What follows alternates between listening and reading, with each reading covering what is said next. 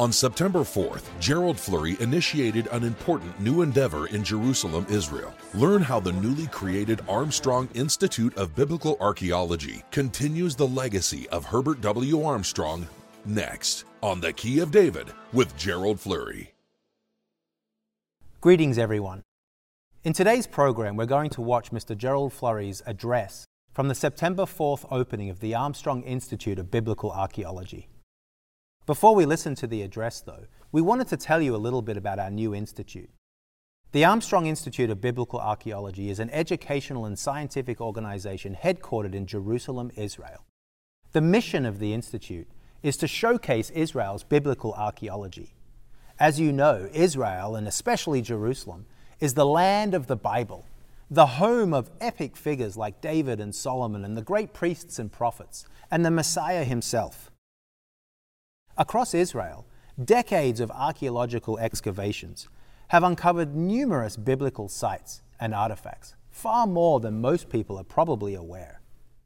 These awesome discoveries support the biblical narrative, and they bring the Bible to life. On our website, armstronginstitute.org, we publish articles as well as maps, photos, and illustrations on biblical archaeology and history. You can also sign up to receive daily email updates or listen to Let the Stones Speak, our weekly archaeology podcast.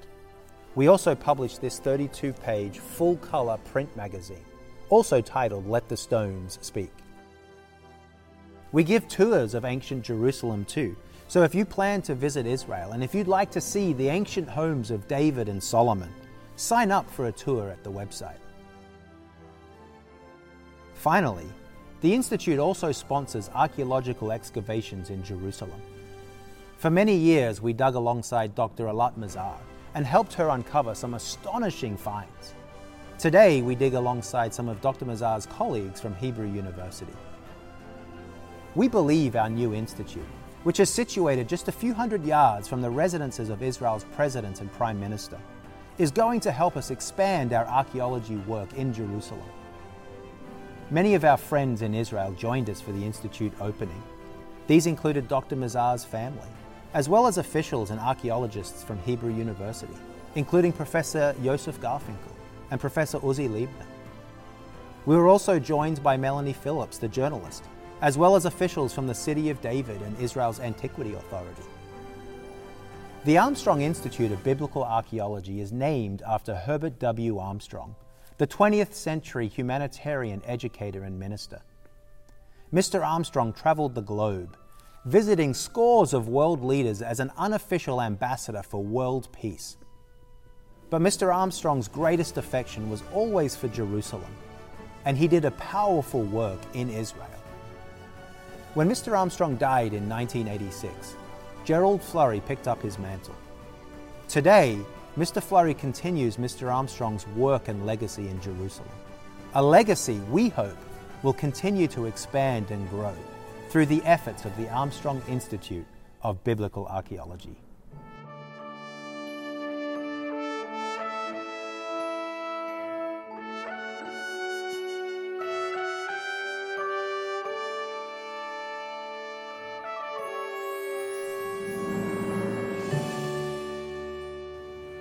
This is certainly a very special day, and we're just happy to have all of you with us.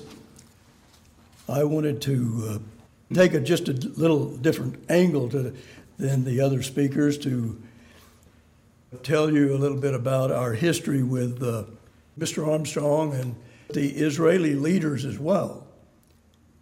In that one decade, he met all of the leaders of Israel, as far as I can tell, and he, of course, was the founder of Ambassador College.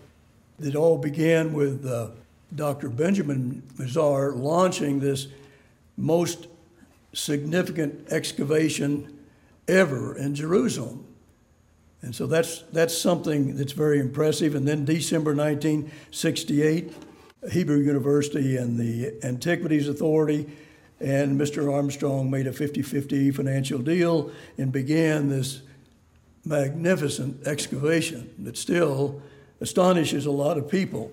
Dr. Mazar had been president of Hebrew University for 8 years. As we've got into this, we find there's quite a lot of controversy in archaeology, as there is other professions. Well, I want to show you something that I think is really rare, and that is the relationship with the Israeli leaders and Herbert W. Armstrong. I think it's a history that I studied into more deeply, and it's a history that really, I think, is worth remembering and has some tremendous lessons for us. And of course, we all have different ideas about that, but still, in this sense, it is our history, any way you look at it. So I want to discuss the relationship between the Israeli leaders and Mr. Armstrong. I'm just going to quickly go through some slides here. This is where it all began, and you can see Dr. Mazar and Mr. Armstrong talking together. And then the second one, this is Dr. Mazar. They had an honorary dinner by the Japanese ambassador to Israel in 1974. The two men enjoyed a close friendship for many years. Then number 3, this is Mayor Teddy Kollek, arm in arm, a Jewish custom among close friends. And then Prime Minister Golda Meir. Mr. Armstrong gave her a beautiful Steuben crystal there in the Knesset office. And he had this to say about her, and I wanted to mention this. He said, "Without apology to anyone, I have to attribute to this so common, yet so uncommon, a woman, humanly, the quality of greatness such as possessed by so very few." And then he said emphatically, "That is not flattery. I never flatter." And that's the way he felt about that great leader. And this next one is Prime Minister Yitzhak Rabin. I'll say a little bit more about him later. And then this last one is Menachem Begin hugging Mr. Armstrong. And he, on that occasion, had returned from a meeting in Tel Aviv. And he stopped in the meeting and left when he heard that Mr. Armstrong was in town. And he went up there to meet him, and they gave him this big bear hug. And then Mr. Armstrong said, "Well, you shouldn't have left your meeting coming just to meet me." And he said, "Mr. Armstrong, I would get up at 2 a.m. in the morning to meet you."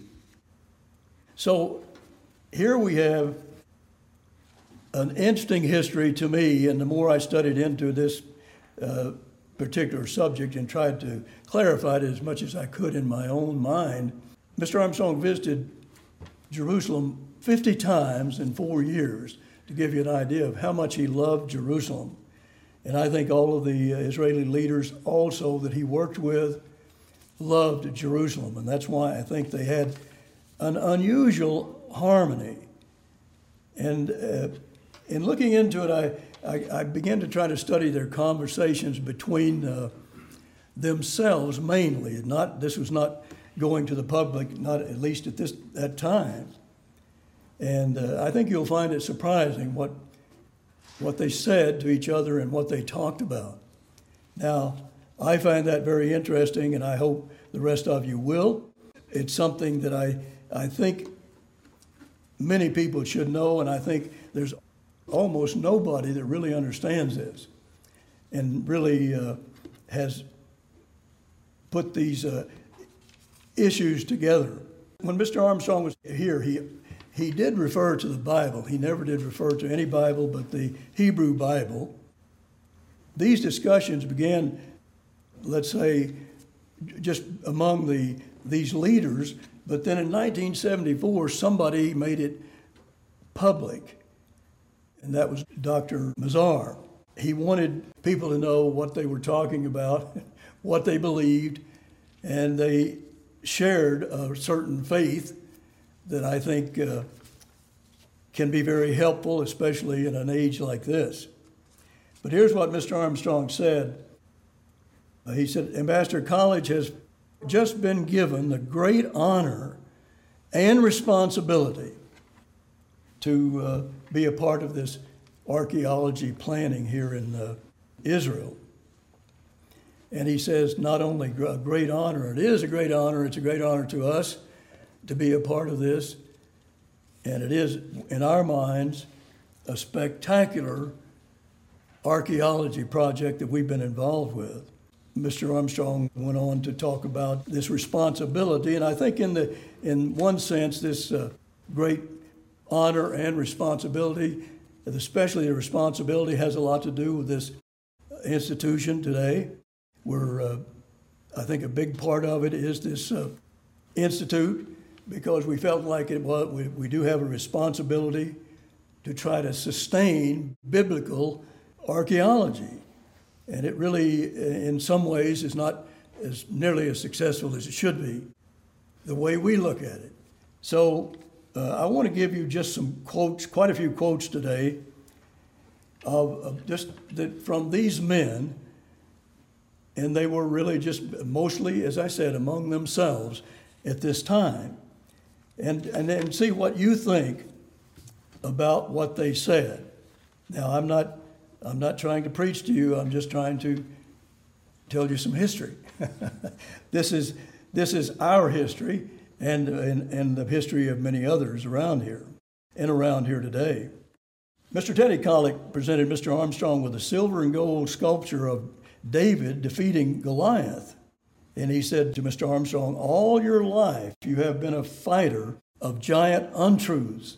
And he said, "And as you regard yourself a descendant of David, and rightly so, so here in the city of David, we would like to present you with this symbolic sculpture." And here's what Mr. Armstrong replied: "Jerusalem was destined to become the greatest city in the world. And in fact, in the whole universe, this city is someday going to be the capital of the universe, because this city is going to exist forever." Now, again, I'm just letting you see what they were discussing. This was not public at all at that time, but that's a strong statement to make. What it kind of amazes me talking about this is that you find a lot of agreement, or at least no negative reactions to what Mr. Armstrong said. These men really were in a fascinating harmony, I thought, because you don't usually take a group like that and put them together and have them be so, let's say, in sync, I guess I can say, with each other, as these men were. Here's a Prime Minister Perez who said, talking about the King of Jordan, well, he really does want peace, but he has internal problems, and they were discussing that, and Mr. Armstrong said to him, this is the Prime Minister Perez. Mr. Armstrong responded that although more troubles were coming, world peace would ultimately come, but it isn't going to come easy. Mr. Armstrong is making these comments to the top leaders in Israel. And then we'll see as we go along, they really do love each other and have a certain faith in what they're talking about. In November 1974, the banquet there in Tel Aviv, this was an honor to Mr. Armstrong. At last, it was going public. But why did it go public? And that is fascinating as well. Dr. Mazar, he wanted this released, and they had officials there, parliamentarians, ambassadors, diplomats, and national journalists. They heard from Dr. Mazar, and here's what he told them. Now, this is what he said, and he was not in any way motivated by Mr. Armstrong to do this. This is what Dr. Mazar said. And he even used a scripture, just paraphrases it. But primarily, he has a firm faithfulness, as I think these leaders did. In the prophecy of Isaiah, paraphrasing Isaiah 2, verses 2 and 3. And here's what it said. I'll just paraphrase it. "And it shall come to pass in the last days, the mountain of the Lord's house shall be established in the top of the mountains and be exalted above the hills." And then it goes on to say, all nations shall flow into it. All nations. That's in, I think, the Bible most of you have. And think about this, what he's saying. This is what Mr. Armstrong talked about, and he's paraphrasing it, and somehow he wants to make this public.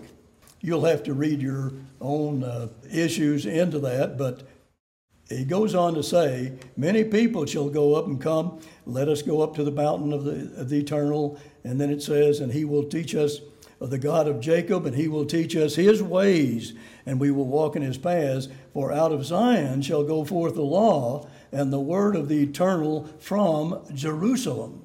Mr. Armstrong and these men were thinking beyond, let's say, just biblical archaeology, but they were believing certain prophecies, and this is not a unique prophecy in your Bible.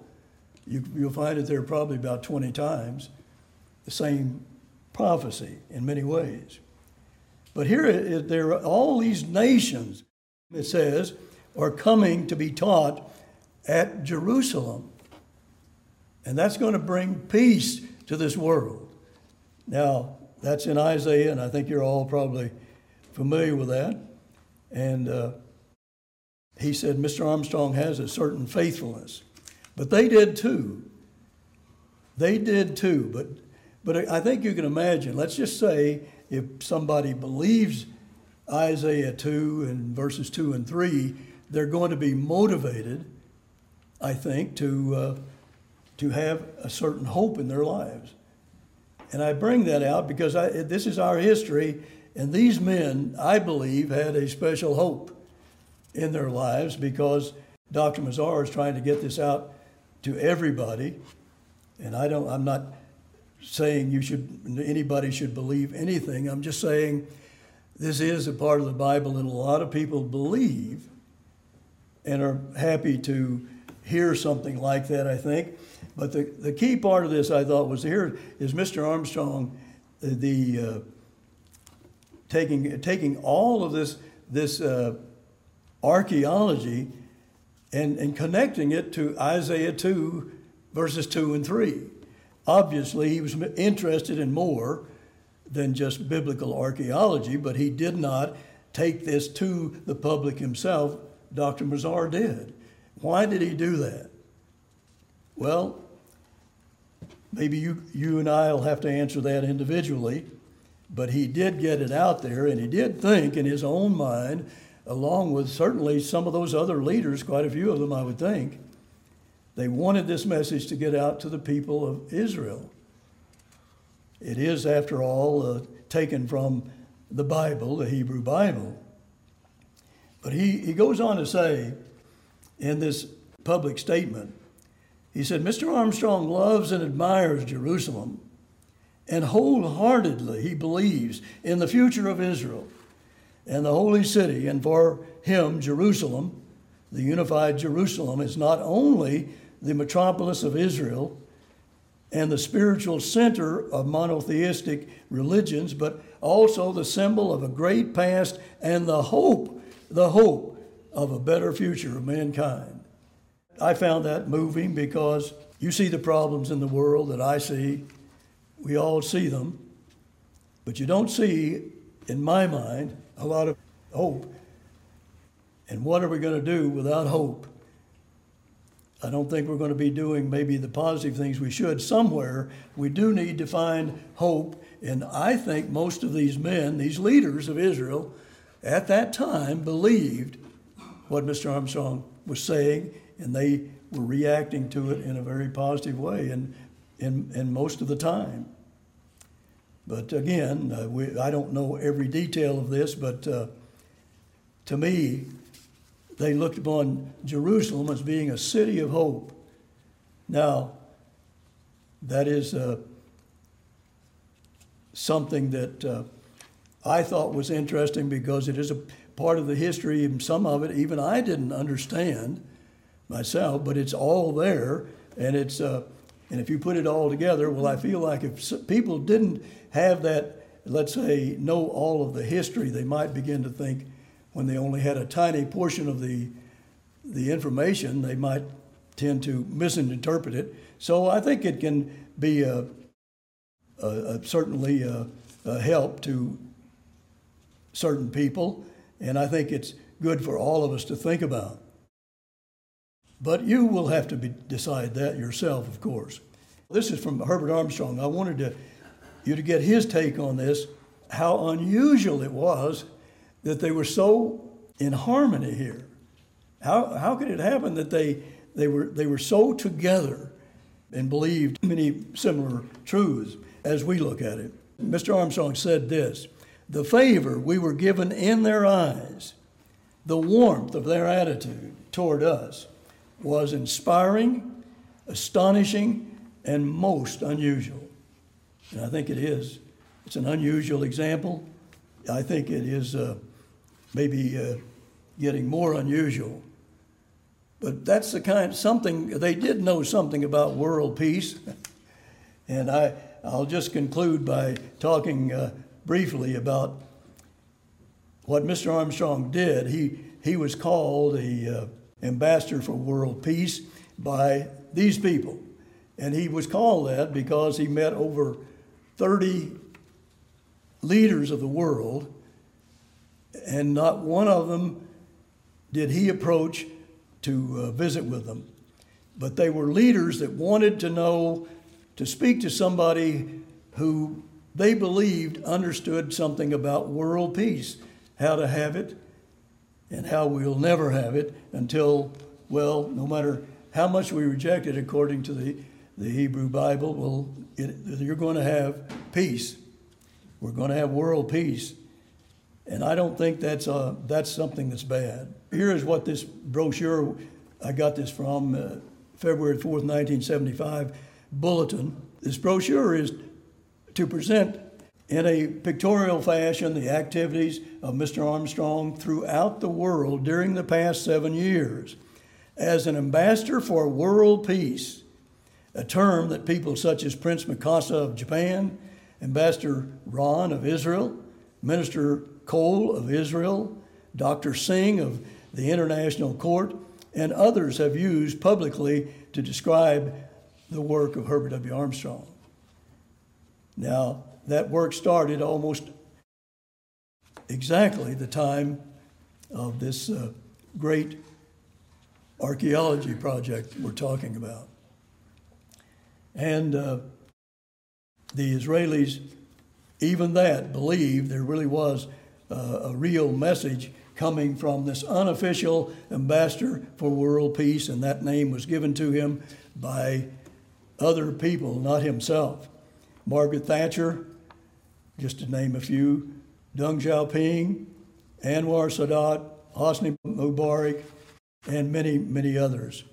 Mr. Armstrong would go to those people that these leaders really desperately saw that we need world peace. I mean, we can look around. I see this world and I see a need for world peace. Somebody is surely going to speak out and, well, maybe talk about Isaiah 2, verses 2 and 3. That is a strong statement, and there's strong prophecies like that. And here's what these men said in the end toward Mr. Armstrong. This is from Yitzhak Rabin. He says, "But of course I know a great deal about you," talking about Mr. Armstrong. "We all do deeply appreciate your interest in Israel." He had a great interest in Israel, and just boldly said one time that his next 1,000 years he's going to be living here in Jerusalem. Well, that's the kind of faith he had, and these men are praising him for that, and I think had similar ideas. But he said, during the 45-minute meeting, the two leaders discussed Mr. Armstrong's friendship with Arab chiefs of state and peace among nations, and Prime Minister Rabin thanked Mr. Armstrong for bringing other nations closer to Israel, especially the Arab nations. And you remember the story of Anwar Sadat and all of that. But he says, you brought those people closer to us. This is a prime minister saying that. This is one of your leaders.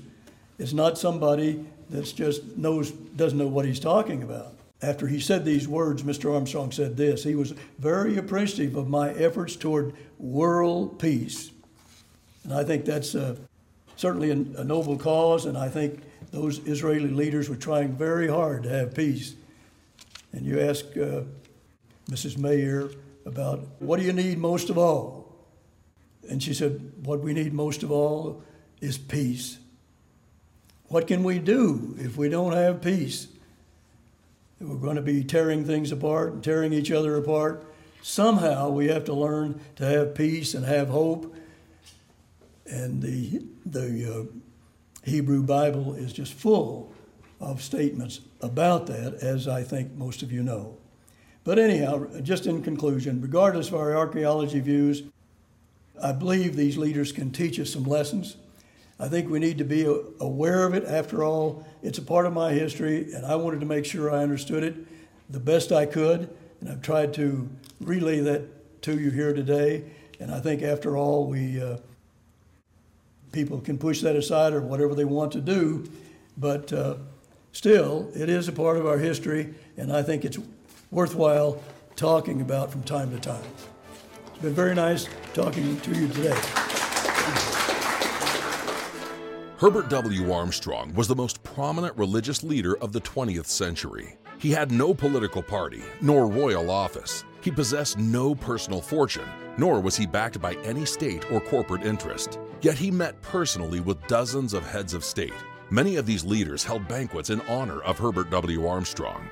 How was all this possible? Why would the kings and prime ministers of the world invite Mr. Armstrong to speak before them? And why, of all the places he visited, did Jerusalem hold a special place in his heart? Request our free booklet, A Warm Friend of Israel, for the inside story of Herbert W. Armstrong's Iron Bridge partnership with the Jewish state. In one 4-year span, he visited Israel 50 times. He supported biblical archaeology in and around the Holy City. He spoke privately with dozens of Israeli presidents and prime ministers about the hope-filled, eternal future of Jerusalem. And those leaders were so inspired by what Mr. Armstrong told them that they delivered his message of peace to the entire nation. Though Herbert W. Armstrong died in 1986, his warm friendship with Israel lives on. This remarkable history teaches valuable lessons to everyone, regardless of personal religious beliefs. The stunning relationship between Mr. Armstrong and Israeli leaders points the way to everlasting peace for all mankind. Request A Warm Friend of Israel today.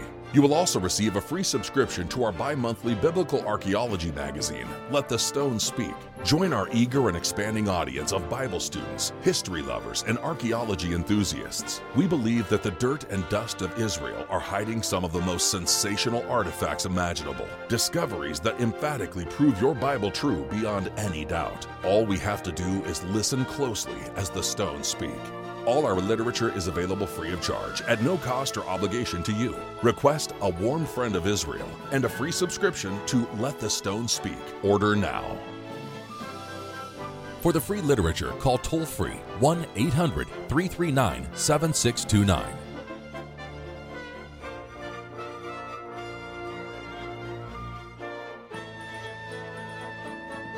The preceding program was a paid presentation of The Key of David, brought to you by the Philadelphia Church of God.